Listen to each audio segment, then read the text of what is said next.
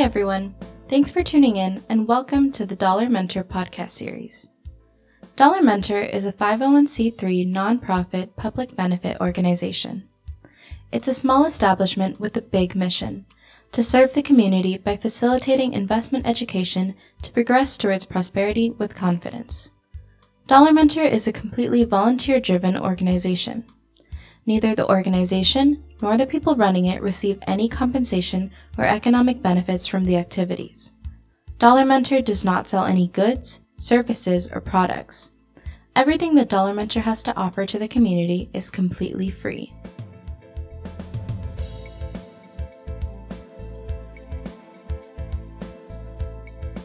All resources and content of Dollar Mentor, including this podcast, its website, its lectures, and mentoring, are for educational and informational purposes only.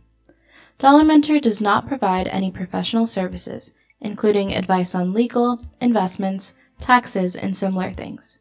For expert advice or assistance that's tailored to your specific situation, please consult a competent professional.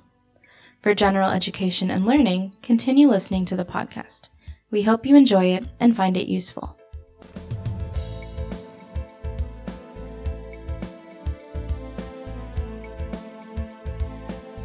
Hey everyone, thanks for tuning into the July podcast of Dollar Mentor. I'm Sanjib, the president of Dollar Mentor, and with me are my usual partners in crime, Souvik, our treasurer, and Sid, our vice president and secretary. You may already know that we have a monthly discussion session to tackle interesting things in the world of investing. It's called the Ask, Learn, Share. And this session is open to anyone who wants to join. Our last two sessions were devoted to investing discipline in market volatility. Since the market doesn't seem to make up its mind about which way to go, we decided that this would be a good topic for today's podcast too. We hope that most listeners would find it interesting. For me, the session could not have been more appropriate, given everything that is going on in the world. The economy, the investment market, I think this has to be uppermost on everyone's mind right now. At least that's what is bugging me these days. I have to say that if we can follow sound and time-tested investment principles and we can control our emotions, then the market conditions shouldn't be much of a concern, right? Sid, are you saying that you are not behaving yourself? What do you mean? Behavioral finance at play? Sort of. I'm just saying that as a disciplined investor, you should take a long-term outlook and you should ignore the short-term things that are going on in the market. I know. I'm not fully there, Much as I like to think of myself as a model investor, I have this innate curiosity to understand market dynamics. I think I will never really get over it. So I find it very hard to ignore and do nothing about it. Hey Sid, don't be so hard on yourself. I'm with you too. In spite of all I have learned about long-term investments, the past few months have been rough.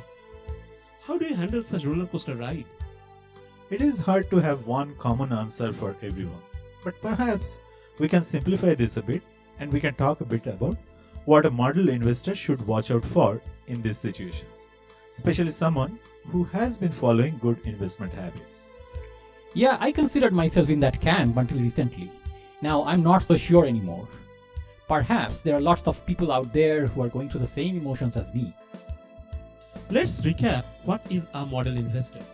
We are just talking about someone who has crisp financial goals, invest for the long term, and stick to their investment strategy.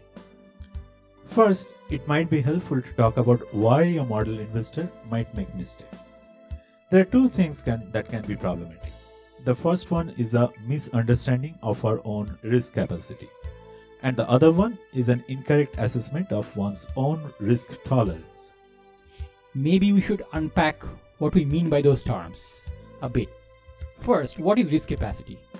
Risk capacity is about a rational person's ability to take risk given their own concrete financial situation and financial needs. Risk capacity is not that hard to assess, but it can change over time. Almost all financial investments have one risk or the other. The question is, can you really afford to take big risks? Today your answer may be no. But suppose you inherit a large sum of money next year. That would surely change the amount of funds you have at your disposal. Naturally, your ability to meet your financial needs will improve with this inheritance. Since you are not expecting this inheritance that you had just received, it means that now you have a higher risk capacity. Then what about risk tolerance? You missed a fine print in Sanjib's comment. He said a rational person. Are we rational person or emotional person? Well, I would like to think that I am very rational, but you do make a good point. My emotions often interfere with my decision making. That's how risk tolerance is different than risk capacity. It's the amount of risk that an investor is willing to take without losing sleep. This is a personal matter. Most of us lack a concrete sense of our own risk tolerance. In good times, we tend to overrate our tolerance for uncertainty. But as soon as things will go haywire, our risk tolerance shows up. We often found that our risk tolerance is much lower than what we originally thought. None of us are fully immune to this. Yeah, that makes sense. It's a bit nuanced, but I get it. It seems risk tolerance is very subjective, and your answer could be very different than mine. The model investor gets stripped by both these factors. First, the model investor may have chosen the right investments based on her goals, but she may not have explicitly thought of her risk capacity. Usually, this happens due to our recency bias on the performance of the investments. Just like me, I'm sure that there are other people who do not have good sense of their risk capacity, as in how much of a downturn can their financial position deal with, and how long a downturn they have the funds for. But risk tolerance is another matter altogether. Someone may have a robust financial situation and therefore high capacity for risk, but her risk tolerance may be too low, and it might not make sense for that investor to avoid risk. The ideal situation is when the investor's risk tolerance is perfectly aligned with their risk capacity. But it takes time and self-awareness to get there. Without a good sense of their own risk capacity, it gets very hard, even for the model investor, to stay calm. And then their loss aversion kicks in. Investors lose nerve and bail out of the thoughtful investment strategy. The worst situation is when an investor completely loses confidence in the market. They panic, sell at the wrong time, and decide to stay away forever. This is exactly what happened to many retirees in the financial crisis of 2008. That is such a terrible outcome. So what can we do to avoid such situations? It is important to get a good sense of my personal risk capacity. I need to make an educated guess about the maximum drawdown and the duration for which the investment portfolio might be underwater. Can I meet my financial goals without selling assets at depressed price? And for doing this, I prefer taking a more conservative view and be aware of the history of the financial market. Basically, this boils down to the simple thing. If you have an investment strategy that you have put together based on your goals, you should just stick to it and ignore the market. As Mr. Bean might say, do nothing and nothing will go wrong. You have to accept that markets will go up and down, and your investments are going to vary with the market. High return in stock market does not come free. You have to pay an emotional price to it, which is to sail through these high waves without losing your nerve. I guess I'll have to put serious effort to get better at this. But suppose I master it. I become disciplined and I can maintain course. What more can I do here? Well, you can do a couple of things. One is, if you are planning to rebalance later and the stocks are looking cheap now, you might just go ahead and rebalance right away without waiting. Two is, remember Buffett's word. Be greedy when the market is fearful. When there is blood on the street, especially on Wall Street, and people are selling good investments left and right because they need to raise cash, scooping up good value might feel like shooting fish in the barrel. And this is particularly true for investments that are not very liquid. For example, closed-end funds. They often sell at a deep discount during these times. Hey Sanjeev, I have a question here. When there is so much fluctuation in prices, how do I know if it is cheap enough already, or it is likely to be even cheaper? Take all these unicorn high-flying companies for example. Their valuation is changing every day and night. it is hard to tell if they already bottomed out or not. Well, that's not really a problem for long established companies whose products and place in the market are very well studied, or if the valuation of a company is also well understood. So companies that are part of everyday staple, utilities, etc. These are good examples. But for now, let's take a quick break and come back to this later.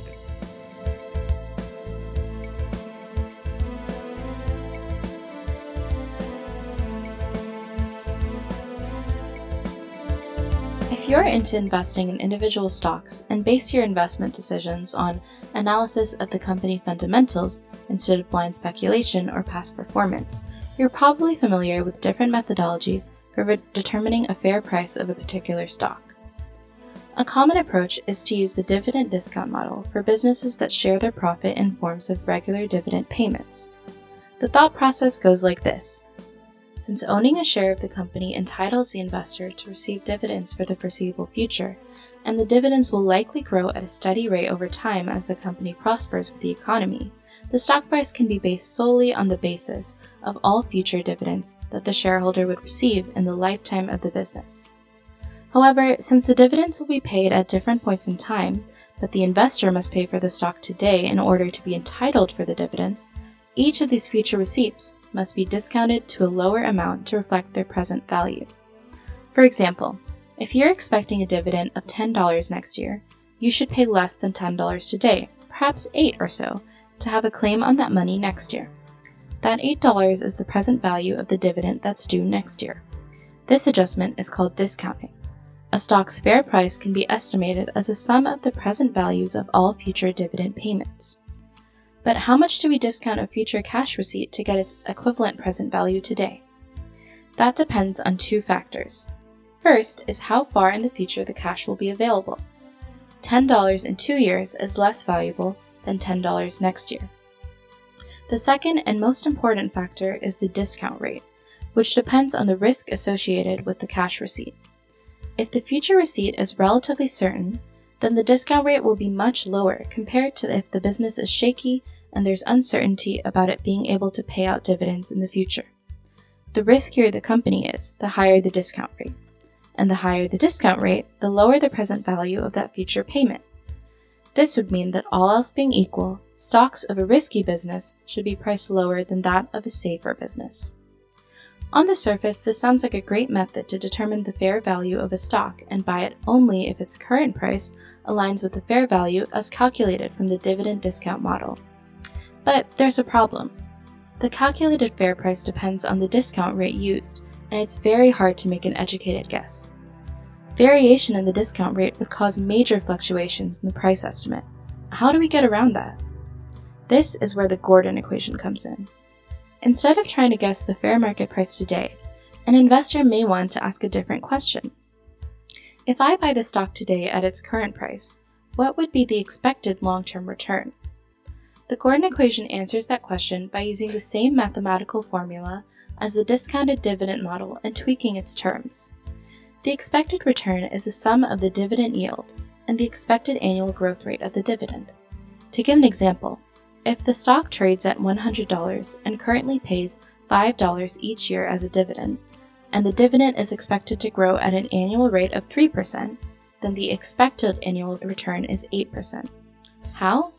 The current dividend yield is 5%, the annual dividend of $5 divided by the stock price of $100, and the 3% annual dividend growth, and you get 8% as your expected return. The stock can be bought if this return estimate meets or exceeds the investor's expectations.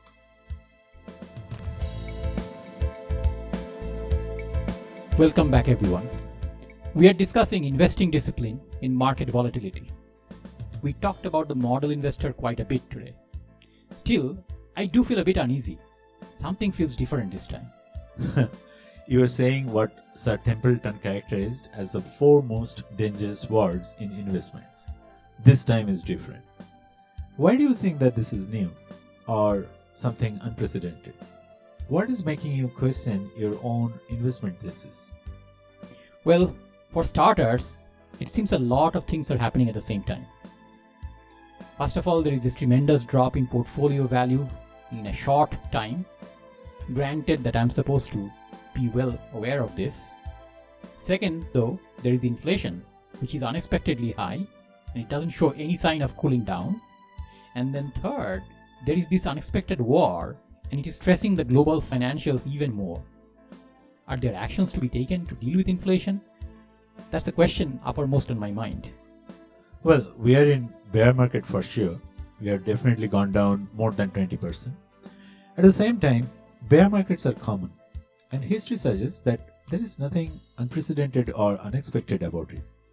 In fact, if I remember correctly, the drop so far is much less than the average drop in the bear market. So don't be surprised if things look even worse. Now, while bear markets seem like a problem, it's also a sign that the markets and the business cycles are functioning as expected, instead of going in one direction only. It would be unnatural to not have any bear markets for a long time. In some sense, this is really a relief to me. But what about inflation? This is definitely new to me. I never saw such a high inflation. Something needs to happen to get a handle on it. Well, inflation might seem new for a lot of us, but that's more because we just got used to this chronically low inflation for a very long time. If you look at only the recent years, like last 1 year or 2 years, it looks alarming, true. But if you look back 10, 15 years ago and compare the prices then versus the prices today, the increase will look much more tolerable. I'm worried though that there is going to be such a change in supply chain and manufacturing this time that it is going to be hard to improve the situation. Well, that may be an illusion, frankly.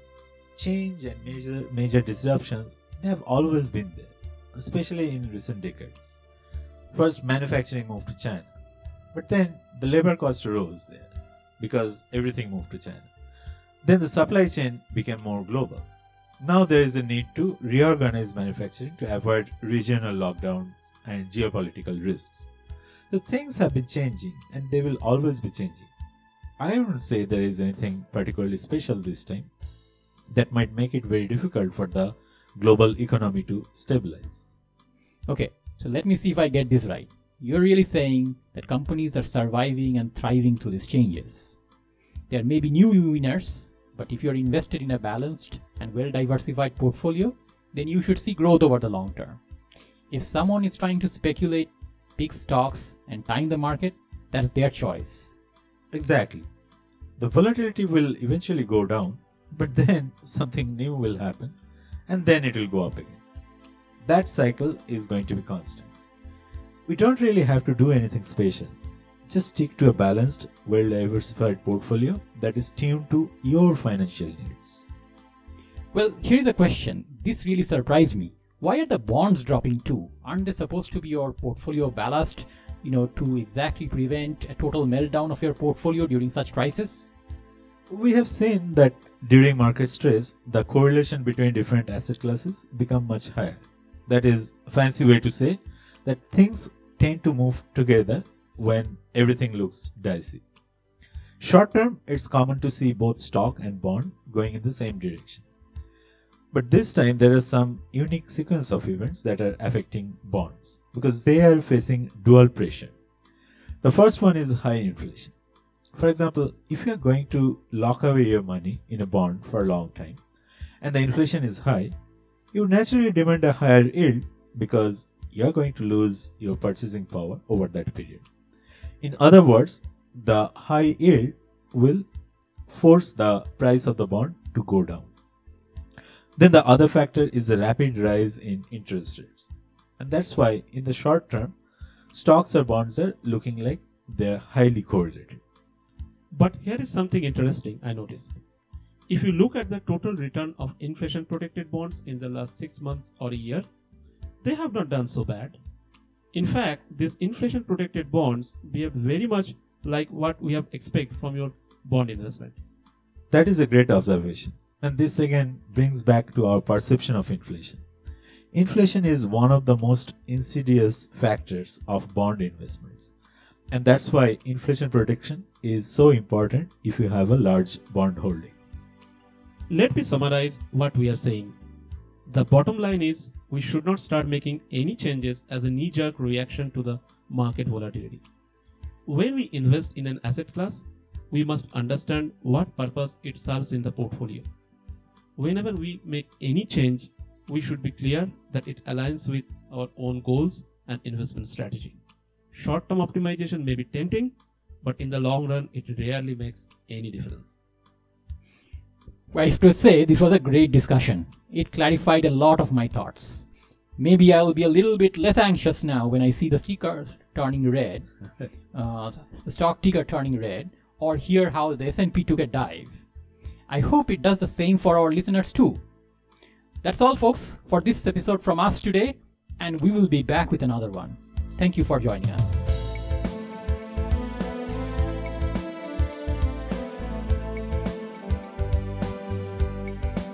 Thank you for listening to the podcast. We hope it was helpful. If you want to know more about Dollar Mentor or have any questions, please visit www.dollarmentor.org or shoot us an email at contact@dollarmentor.org. Please remember that this podcast was not individually tailored investment advice or any other professional advice, but was strictly for educational, informational, and entertainment purposes. Stay safe, and we hope to have you back again for the next episode.